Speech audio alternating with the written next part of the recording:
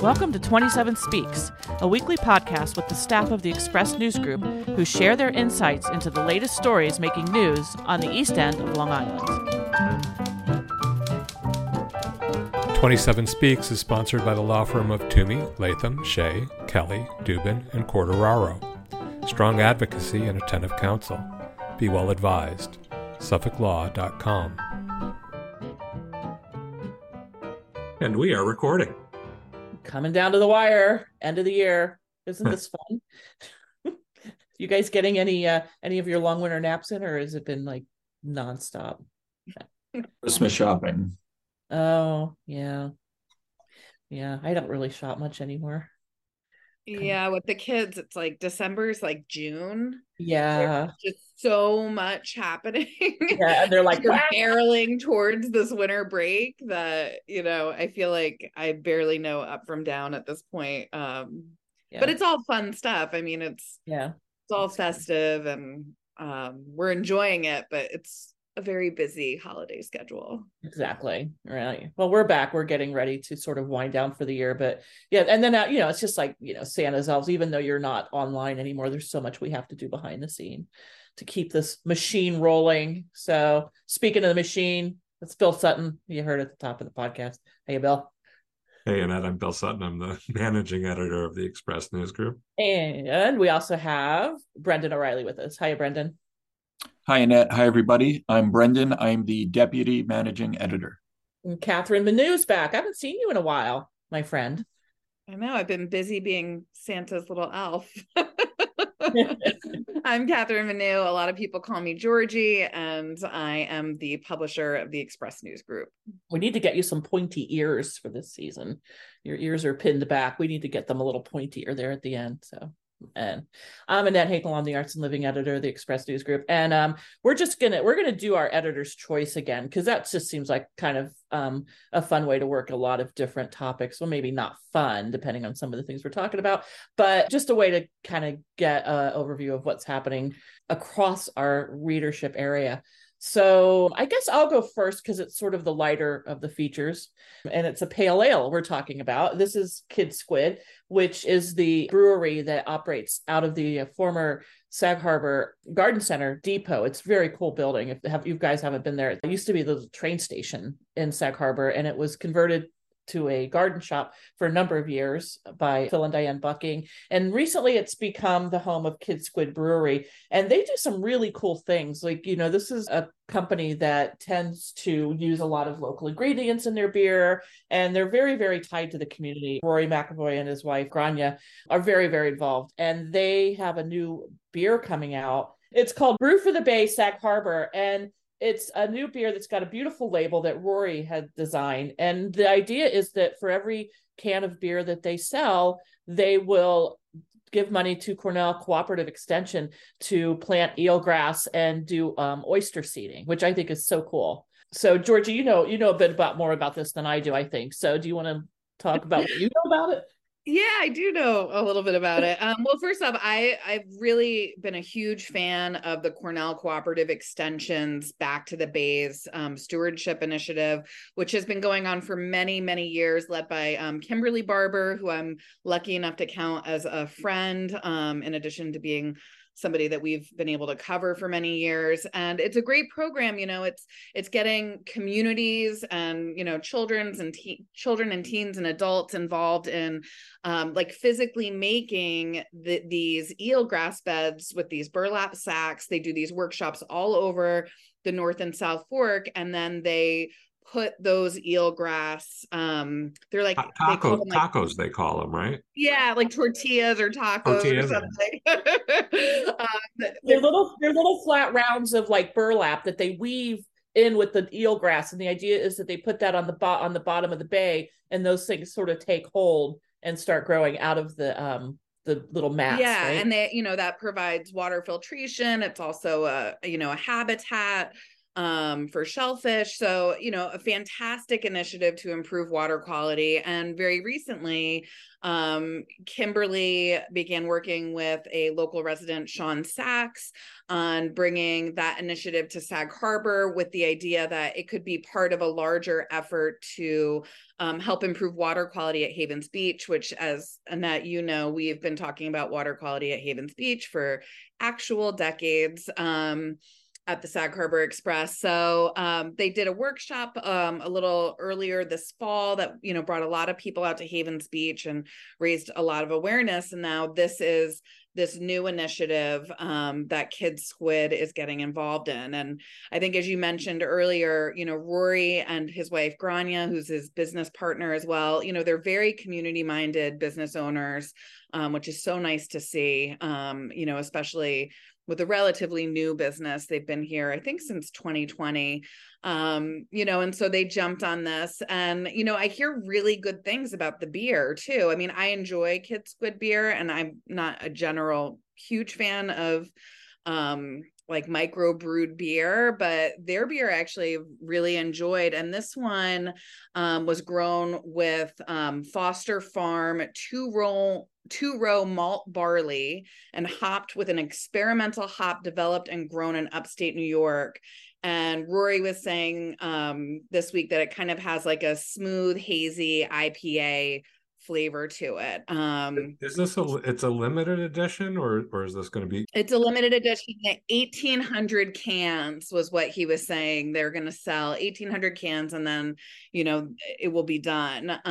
So they are. So go get it now. Go get it now. They're having an event though, right? Where you can go to the brewery and actually, to the to Kidd Squid in Sag Harbor and actually give it a try while you're there. Did you see that? So yes, this weekend they are having an event at Kidd Squid Brewery, I believe on the 15th, Friday the 15th, where you can go down and give this new beer a try and also support this really important water quality initiative. And it's from 4 to 7 p.m. on the 15th.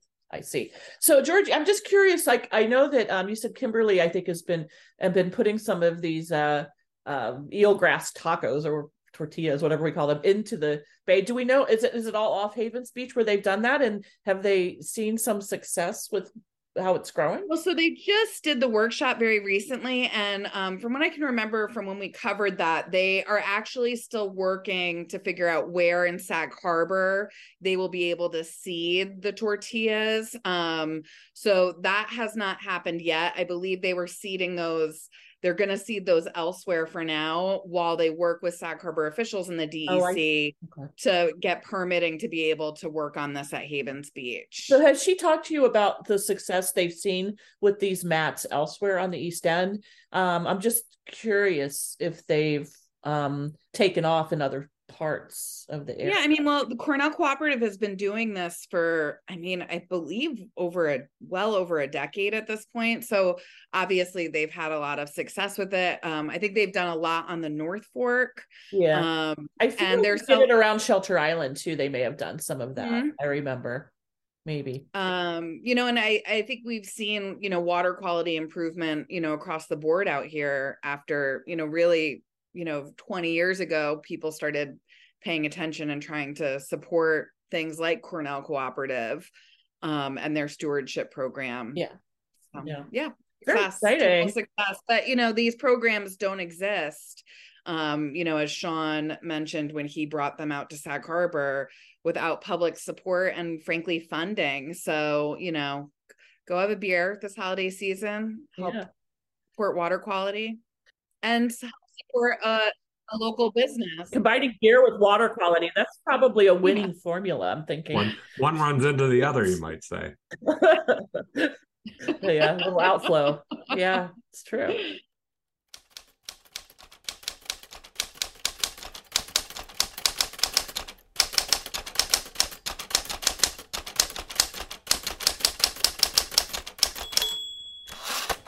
I thought a nice part of this too, Liz Vesby wrote this story for us, and she's just fantastic. We love Liz. But she talked to Rory, and he said one of the reasons he was really into supporting this was he started coming out to the East End when he was about 10 years old. And he actually went to a Cornell Cooperative Extension summer camp when he was 10 at Tiana Bay in Hampton Bays. And it like basically inspired him to pursue a degree in marine biology, which he does hold from Stony Brook University. So it's amazing how all of these things interconnect. And now we've got this wonderful partnership. And I maintain that when kids, are exposed to new activities, like in that, like maybe 10 to 12 year range, those things stick, I feel like that's a real sweet spot for getting kids excited about stuff. They're like formative experiences. Yeah. Before the jaded teenage years set in, as you know how that works. I mean, I'll say, we have so many lovely environmental programs that are geared towards children out here, whether it's Cornell, which doesn't obviously just do the stewardship program. If you go to the Cornell Cooperative Extension website, they have a lot of different programs, in Riverhead and on the North Fork. We also have the South Fork Natural History Museum, which has significant programming for children to teach them about this world that we live in, that really is so ecologically diverse. And I know I have a son who's 9 who wants to be a biologist. And I think a lot of that has been created out of growing up out here, being so steeped in, conversations about water quality and animals. And so it's a good. Get him involved, but don't give him a beer yet. Okay. I it's just nice to see a local business getting so involved and putting together a program like this to help out. Local support comes from the law firm of Toomey, Latham, Shea, Kelly, Dubin, and Corderaro. In these trying times, working full-time for their clients in the public interest, providing strong advocacy and attentive counsel. Be well advised. SuffolkLaw.com.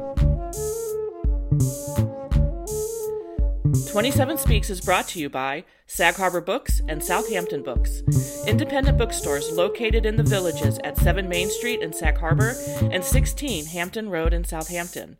They buy books, collections, libraries, individual titles. Very easy process. They handle everything. Do you have books to sell? Call or email today or visit southamptonsagharbourbooks.com. Now hiring booksellers at both locations, including office positions. Who's next? Georgie, do you want to introduce your topic? Yeah, so I picked this mostly because I think it's can kind of spark maybe an interesting conversation about, is this something we're seeing as a trend? But last week we reported in our police blotters about 4 young women who are facing felony grand larceny charges after this November 30th situation at TJ Maxx in Bridgehampton, where police say that they loaded up shopping carts and left the store without paying for all these items. It resulted in a, significant police chase that ended when the vehicle they were driving, actually, according to police, struck a police vehicle on Montauk, at the intersection of Montauk Highway and Hayground Road in Bridgehampton. And so the women have been arrested and, they're facing these grand larceny charges. But they're all from further west, Bellport, Amityville, Hempstead, Selden. And, we have seen lately, especially at, I think the marquee story that, the New York Post and all of the other pubs picked up on was those Balenciaga thefts, where Balenciaga was targeted not once, but twice. And that was in East Hampton Village, right? Hampton Village, by people attempting to shoplift, this luxury merchandise and take it out of town. And I just wondered, I wondered if this is something new that we're seeing. Is this like a trend that, we will see more of in our police spotters? People coming out here thinking that maybe it's an easy target to get in and out of these stores and then hit Montauk Highway and get out of town. I mean, with Valencia, I can never say that name. What is it? Balenciaga. Yeah, you could tell I don't own one of those handbags. Balenciaga. That was a situation I remember there, the winter in the East End, if these stores are open, they probably are only staffed by a single person, working alone, and maybe even somebody who's young, like a high school student. So maybe these people feel that it's going to be a lot easier pickings, just like I've always figured that, if you're going to burglarize a house, the East End's probably a prime spot, just because there's so many homes that aren't occupied, although a lot of them have cameras and alarm systems now. But yeah, it does. The Balenciaga thing, I think, kind of mimicked a lot of smash and grab, raids that were going on kind of West Coast. I think, yeah, where you had these high end stores where a group would come in a matter of a minute, smash display cases, steal jewelry, that type of thing, and so it seemed like it was mimicking that a lot. I don't know where TJ Maxx would fit into that. I mean, it's certainly not higher end stuff, but this seemed like an organized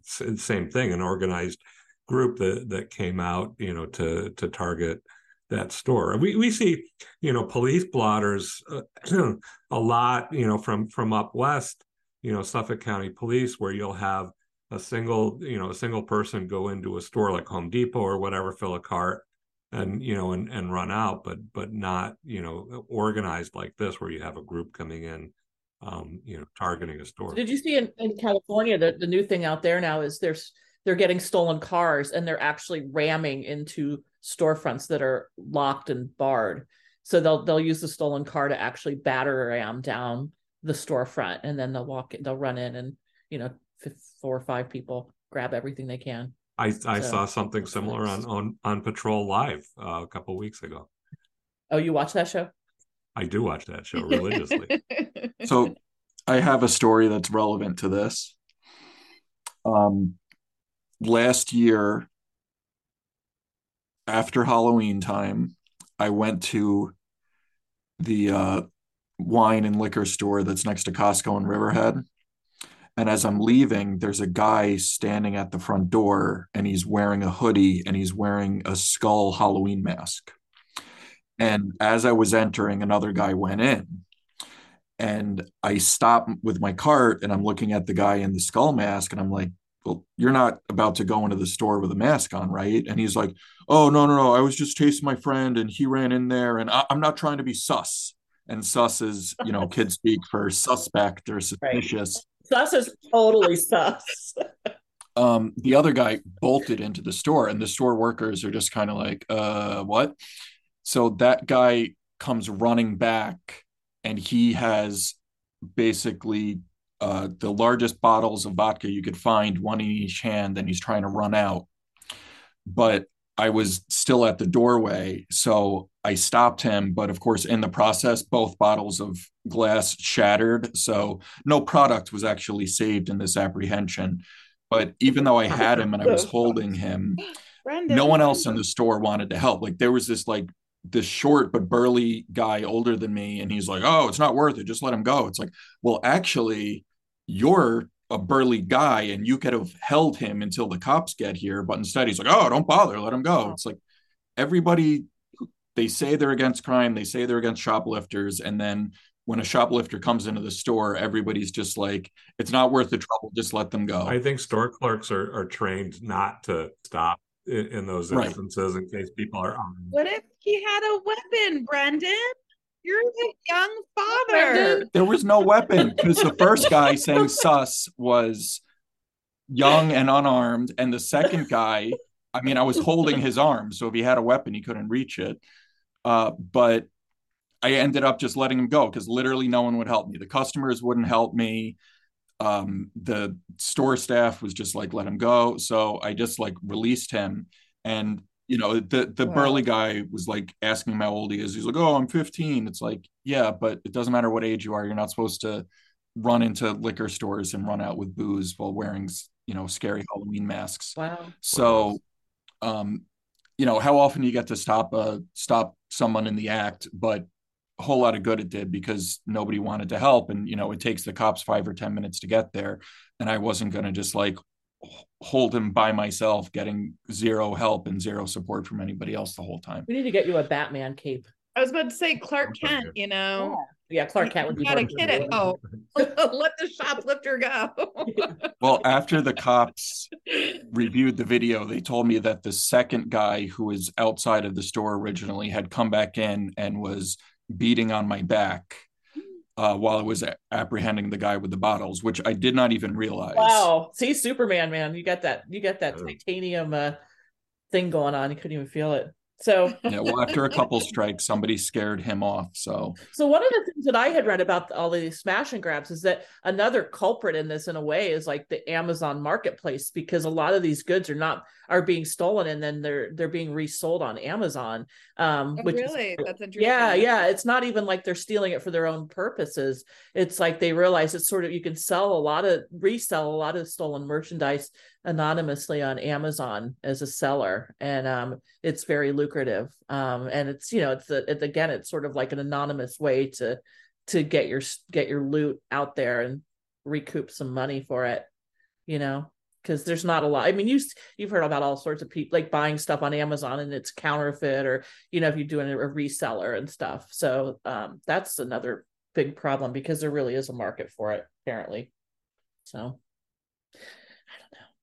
I don't know. It's nerve-wracking though, isn't it? We did a story. Remember, you guys, we did a podcast last year with the Southampton, or maybe it was Quad Police, about the car thefts, which was fascinating to me, because it was all figured out, getting a younger age kids to ride out in a stolen car from New Jersey, and then they each spread out and take a car from the driveways out here, and then they abandon the car they came with, bring their own license plates, so the license plate readers don't see it as stolen, and they're hoping they're back in Jersey and the cars are dispersed before. And I think that's the other thing, with the lack of people out here in the winter, I guess they figure that by the time the person realizes their car has been stolen, it'll be on a boat to South America or something. So well, it was also a big problem because people weren't locking their cars. Remember, it was like the police departments kept like issuing these releases that were like, can you please lock your luxury vehicle when it's parked in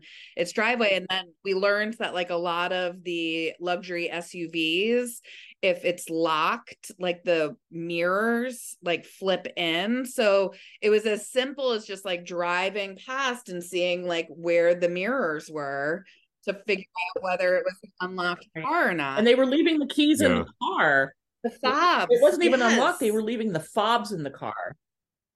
There was even one case, though, they said, where the guys had figured out, I guess they'd used the garage door opener and had gotten in, and they went inside the house and found the fob. Even when it wasn't. There was one case where they suspect that the fobs were cloned, that the people had come like days earlier, they knocked on the door, the keys are by the front door, and they cloned the fob using God knows what device. I still don't know what technology is available that lets you clone a fob just by standing a few feet from it. Wow, that's crazy.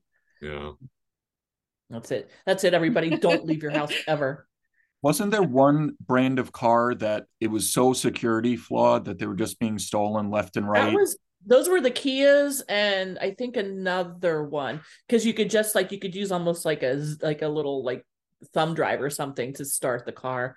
Yeah, it was the cheaper brand, like Kia, and then one other one. I can't remember which one. Of my friends, she shared that she got an email from Kia that's like, new software update for your car, bring it into Kia. And she's like, well, thanks for the email, but my car was stolen 6 months ago.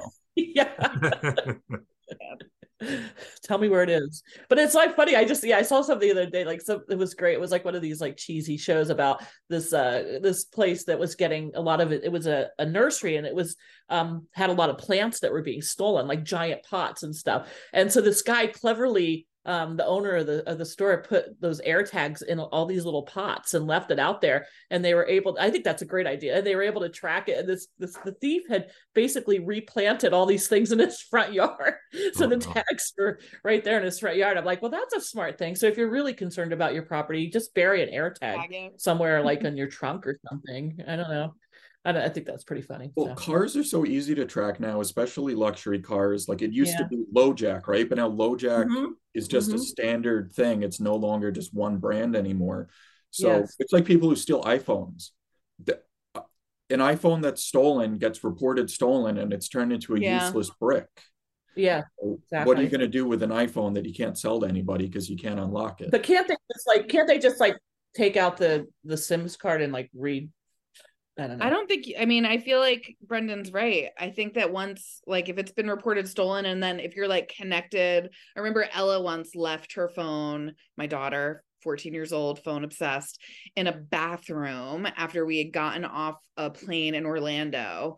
But then we Oh exited geez. the secure area and the phone was back there. And so we're waiting for our luggage. And I just went on my phone and I reported it because we're connected. I was able to like basically put a lock screen on, and it was like, if you find this phone, call. And a security guy from the airport actually did call me while we were waiting for our luggage, and I was able to get it like miraculously. And I feel like you Wow. wouldn't have been able to get into her phone. Like it would have been impossible to get in to reset it to factory settings or anything because of that lock screen that was put on once we Huh. knew it wasn't in her possession. People keep trying. Interesting. That was a really People keep. fun travel day with children. Oh yeah, no, I know that.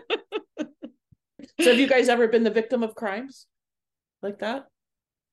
I've never had anything stolen from my home, or I've never had a car stolen. But you know, I do lock my car at night, even in the sleepy little hamlet of Springs. Yeah. Which I remember, and I locked my front door, which I remember was not the case when I was a child. I grew up in Springs, about 5 minutes from where I live now. And my parents, we never locked our doors and they never locked their cars. And I feel like we maybe didn't even know where our house key was for like a decade. Yeah. Like it Mm. just was not something anybody did. Like you went into town and parked in the back lot to go get Fieros and you left your car open. Like it just wasn't something that you ever really worried about, but different worlds. So Yeah. I can't even imagine that. right. Yeah. When we moved out here from Hoboken, we had a car stolen there, and it was yeah, it was maddening because we had the whole bar on it and everything. It didn't matter. It was hard there because it was Jersey and it was very close to Newark, Port Newark, and that was a big place where a lot of stolen cars ended up going because I had somebody break into my apartment 30 years ago, and when I was living in Rochester, and it was a former roommate, and he had so one of the neighbor's kids had seen him on the fire escape outside the apartment. I was up on the second floor and had talked to him and had a conversation with the kid, and said it was okay. Bill knows I'm here. He ended up breaking the window, breaking into my apartment. The kid went home and they called the cops, and the cops came out and he was still there, and they talked to him, and he had said, "Oh no, I have permission to be here," and they let him go. Oh Jesus. And he just walked off. Luckily he didn't steal any of my stuff because he got spooked or whatever. And I came home and saw that all my electronics were piled in a pile in the living room, and he had taken the pillowcases off the pillows because he was going to use that to carry the stuff out. And I called the cops back, and they're like, "Yeah, we were there earlier while I was at work, and yeah, it was this guy, and and he said he had permission to be there." And I'm like, "No, he didn't." So You would just he believe that. he faced. And pillowcases to steal booty. Isn't that something that the Grinch did? I think so. Yeah, maybe he was the Grinch. The Grinch. Luckily, I didn't lose anything other than a broken window. But Yeah. Well, while we're on the topic of crime, do you want to launch into your topic, Bill? sure. So yeah, the big news out of Montauk was the arrest in the antisemitic graffiti case out there. Police and it was I was really applaud the different agencies coming together. It was the Suffolk County District Attorney's Office, Suffolk County Police, and the East Hampton Town Police that that blew the case open. Apparently, this week they arrested a 74-year-old Montauk resident, and I'm going to screw up his name again, Michael Nicoloulius of Montauk, who apparently allegedly had committed the acts of graffiti and at the end of October, and then there was another instance in November. And how they caught this guy is after the initial incidents, they had reviewed security cameras from nearby areas and had identified a car. It was a PT Cruiser, and they did a search of PT Cruisers registered to residents of Montauk, and they identified this guy as a possible suspect. And then for an entire month, which really impressed me, for an entire month, they followed this guy around and followed him in the car so that they could gather enough evidence to arrest him. And then it was early on Tuesday morning, they caught him in the act. He was attempting to perpetrate a third incident. He spray painted another swastika on another building, and they swooped in and busted him. I think that it was just, again, really, really impressive. They charged him with 3 felonies: aggravated harassment in the 1st degree and a count of criminal mischief in the 4th degree as a hate crime, and then 11 other misdemeanor charges. And by accounts, he once he was arrested, he admitted to police that he had committed these crimes, and wrote out a statement, and he was arraigned the next day, and we're waiting to see what happens with him. Hopefully they throw the book at him. I think we had initially thought maybe it was kids, or it was teenagers, or it was this, or it was that, but no, there's this guy who apparently has negative feelings toward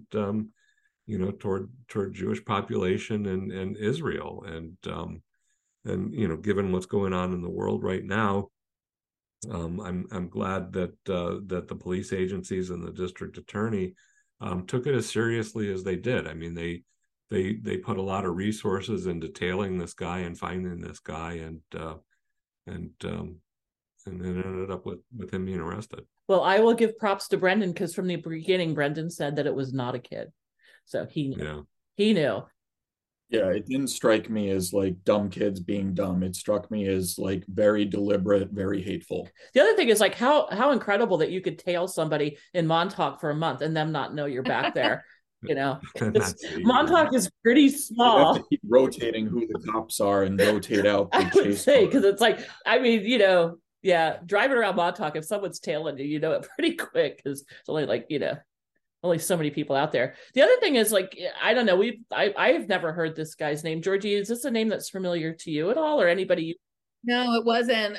The minute that we got the name, because the first news that I had heard before we had the name was that it was a 74-year-old surfer.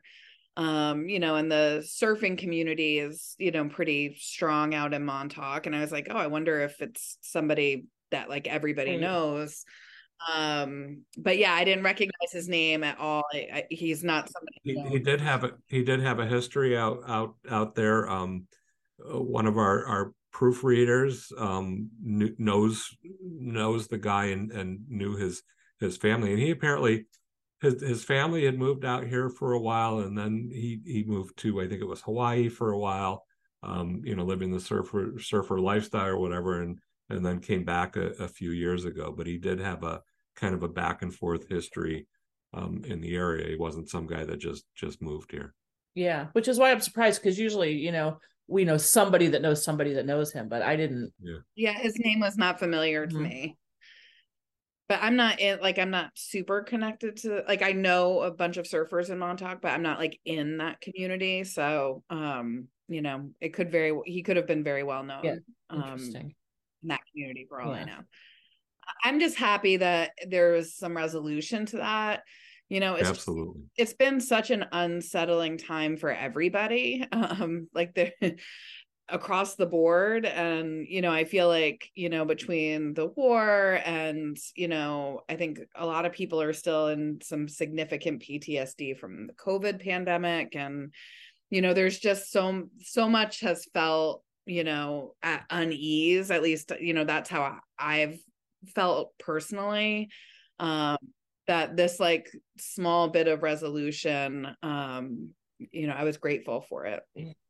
And there's just been such a huge number of, we were talking a little bit on the radio show, last week, and there's just been a huge increase in the number of anti-Semitic hate crimes, particularly since the war broke out, and it's just it confuses me. I just don't get it, and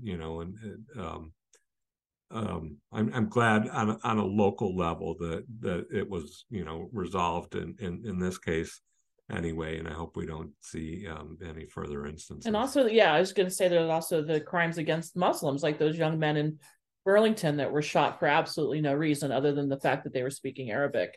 I mean, that's pretty terrifying, So. Crazy times.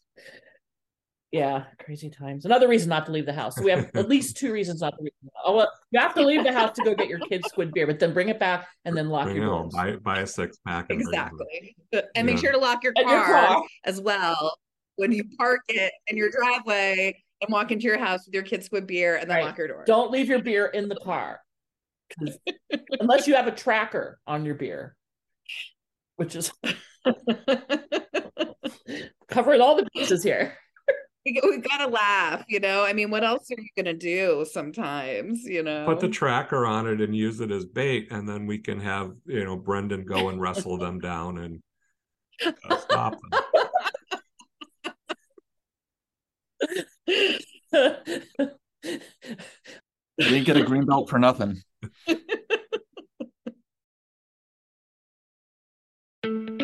Hi, this is Ellen Diogardi. I'm the Director of Events for the Express News Group. I'm also the President of the Sag Harbor Chamber of Commerce. Community really matters to all of us at this company. I know it's a good part of why I'm here. We've hosted more than 50 of our Express Sessions events in Southampton, East Hampton, and Sag Harbor, focusing on issues that matter most to residents of the East End. We bring the most important government and community leaders and topic experts together in one room, and we often find answers to complicated questions, and we grow stronger together. This all takes staff time and company resources, but it's our job, and I'm happy to say we really love our work. But we can't do it without our subscribers. If this kind of community work is important to you, you can support it by becoming a subscriber. To subscribe, visit 27east.com/subscribe. And thank you.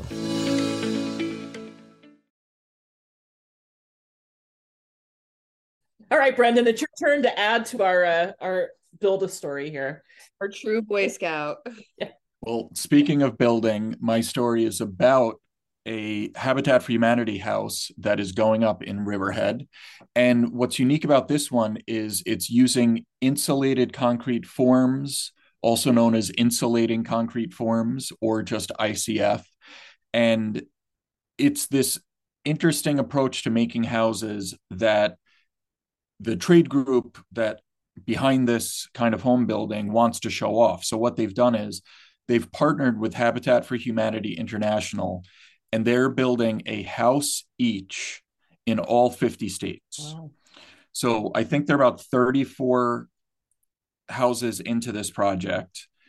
The group doing this in Riverhead, Build Block, they've participated in about 8 of these. And when you look at it, it just looks like a big styrofoam cooler almost with windows punched out. These forms are made out of styrofoam, the same kind of styrofoam you'd find inside like a refrigerator box or whatever electronics you're getting delivered. And they have struts inside them. So you have something where you could actually attach siding to or attach the sheetrock to on the interior of the house. So it's concrete forms where they have 2.5 inches of styrofoam on the outside, 2.5 inches of styrofoam on the inside connected by struts. They stack them up like Lego blocks.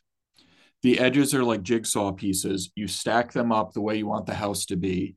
You put in temporary braces for where the windows and doors are going to go. And then you get a concrete mixer and you get a concrete pump, and it hangs in the air with a big tube where the concrete pours out and it goes around the forms, filling it up. And then about 24 hours later, that concrete is pretty dry. You give it a couple more days to cure, and you could start putting in windows and doors and siding. And I believe it was like 28 days until the concrete is at its full strength, but you don't have to wait for it to be at full strength to start doing the rest of the work that's required. And what you end up with is a house that has 5 inches of insulation built into the walls. Wow. In a stick built house, you put up the framing, you have hollow walls that you fill with insulation. This is insulation that you fill with a solid wall. So it's an R22 insulation factor, which is pretty high. It's adequate for Long Island, but then you're also slowing down the air and heat transference by putting the cement in between.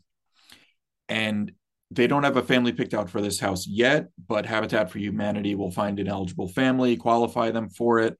They have to go through mortgage counseling. They have to take some lessons on how to be a homeowner and take care of a house. They have to contribute hundreds of hours of sweat equity, either into their own house or other Habitat for Humanity projects. And they will be able to buy that house at an affordable rate in the end. That's fantastic. They do a great job. So can I ask Brendan, it's interesting. My sister actually built a house on her property using these, but I would say more of a lean-to, because she's kind of a survivalist. So more like just a wall. It feels like a bunker, honestly, but it's very secured. It's very insulated, but she just did like the sub basement level, like kind of dug into the side of the hill.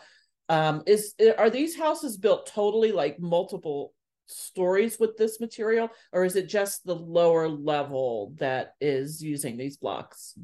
It's everything. It's everything. They can be used as frost shields for the foundation.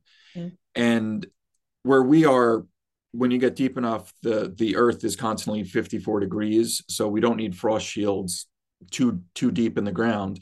But if you're up north, where frost can actually wreck your foundation, you would want to use something like this for your foundation. But this is going up the walls themselves. And even though this is a one-story home, I've seen the brochures and the examples, and they have 2 or even 3-story homes built this way. And it's a lot cheaper too, I guess, then, right?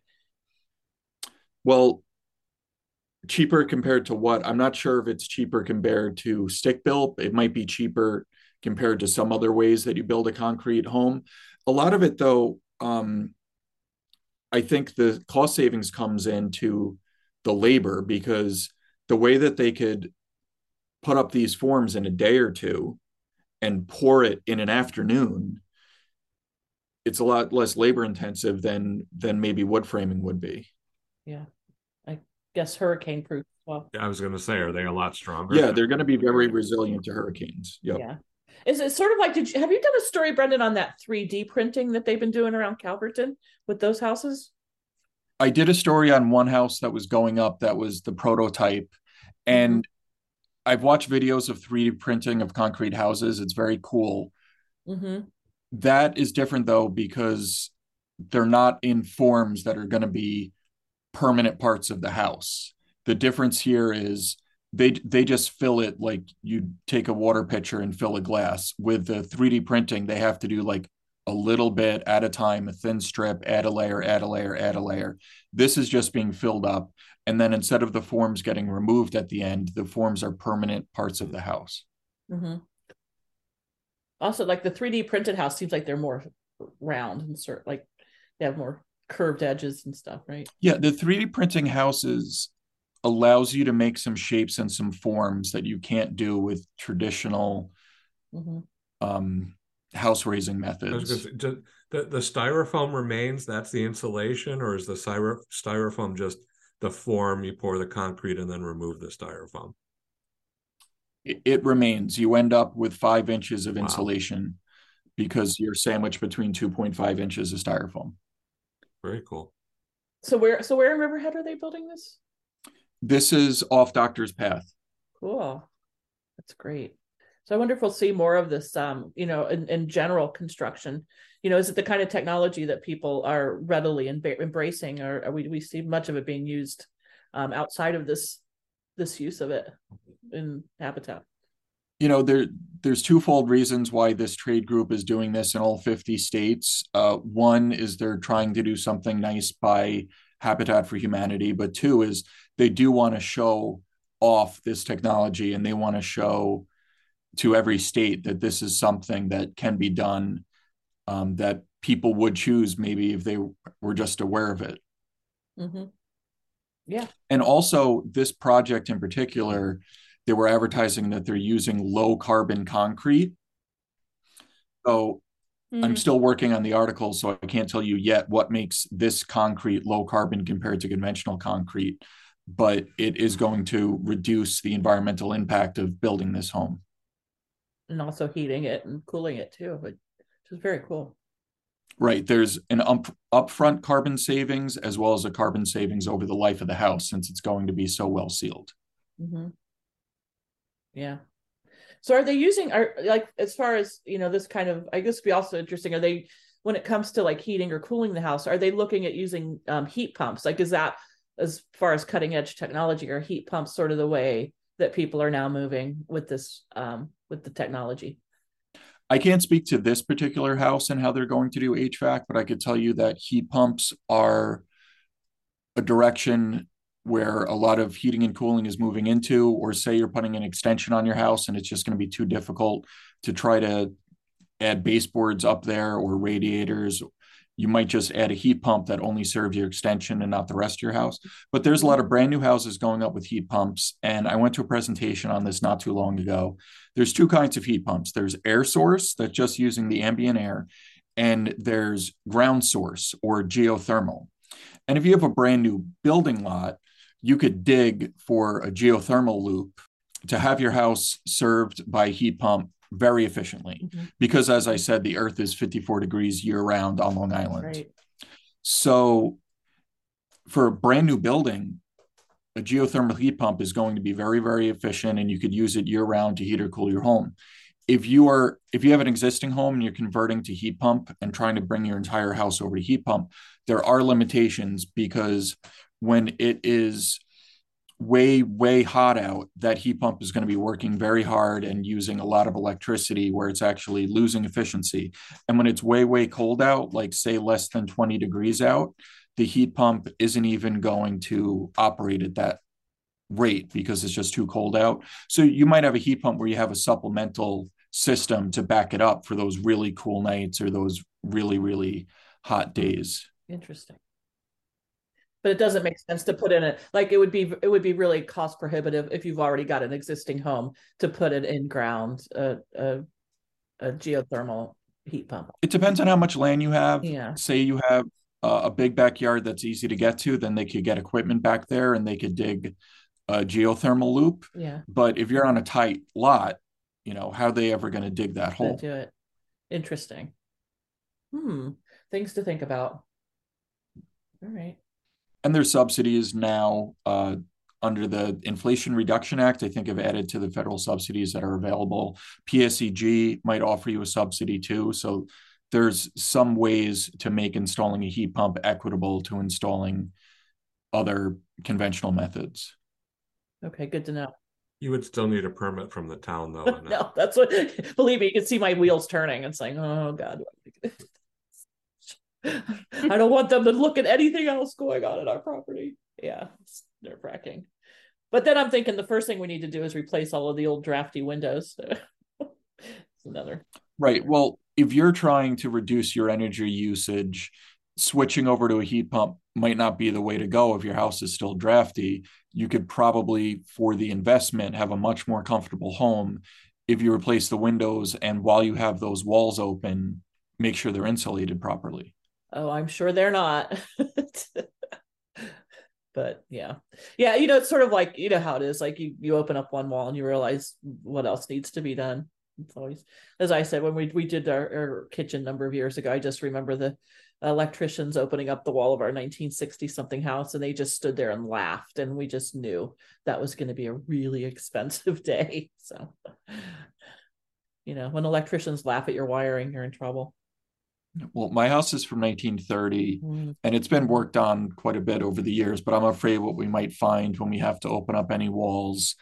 And allegedly, our house is poured concrete, but that's what's written on the plans that are accepted by the town of Brookhaven. And that's what it was advertised as when we bought it. But we just had two architects here, and both of them are like, I kind of doubt your house is poured concrete.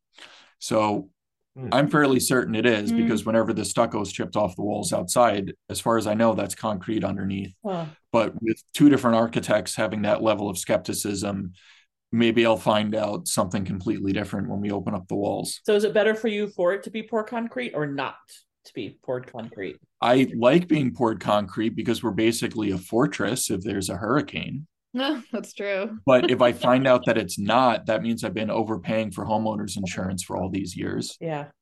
Wow. Right. Which is ironic, because even though your house will stand up better in a storm, it'll cost more to replace, which is why they're charging you more for your insurance. Exactly. Oh, the conundrums of home ownership. I will say we replaced our windows in 2021, like your house, Annette. Yeah. Our house is one of the oldest on the block. We love our house very much. It needs to be basically rebuilt piece by piece over time. You'll do that. Just wait.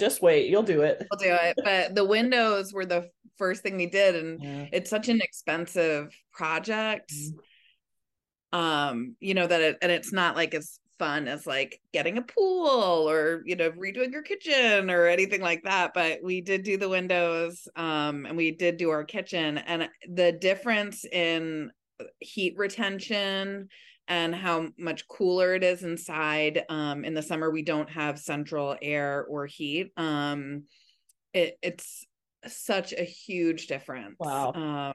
Just the windows being done, and like Brendan said, when they took the windows out, like just like checking what the insulation looks like and fixing that where it needed it.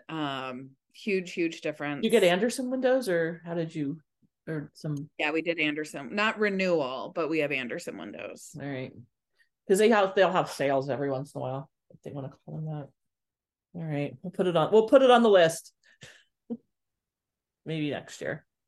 So yeah, we did blow in insulation in our attic as one of our first home improvement projects, because there was nothing. The home was just never insulated, and it made such an immediate difference. It used to be that you turn the thermostat up and you'd be lucky if it maintained that temperature.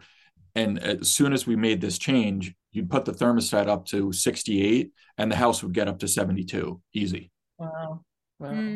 I mean, I guess that's it's a pretty interesting phenomenon out here, because like a lot of us bought houses that were really only meant to be summer homes. I'm pretty sure that was the case with ours, and I think a lot of people face that because of the fact that summer homes are now being lived in year round.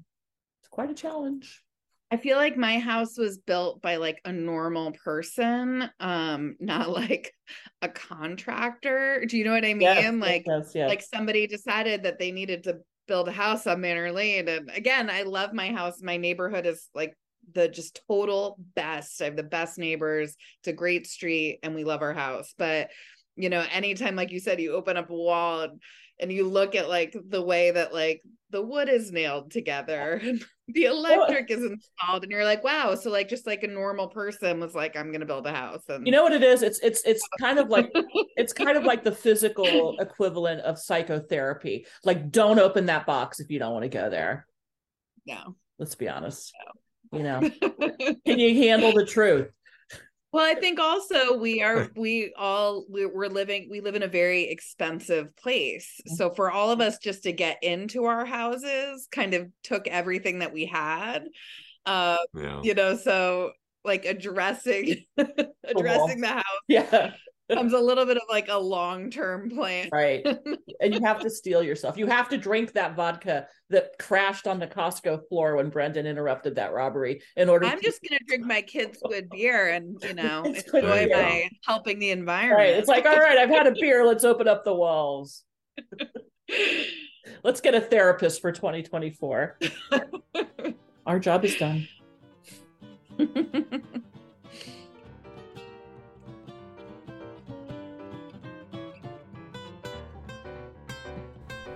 27 Speaks is sponsored by the law firm of Toomey, Latham, Shea, Kelly, Dubin, and Corderaro. Strong advocacy and attentive counsel. Be well advised. SuffolkLaw.com. Thank you for listening. Join us again next week to hear what's news on the East End.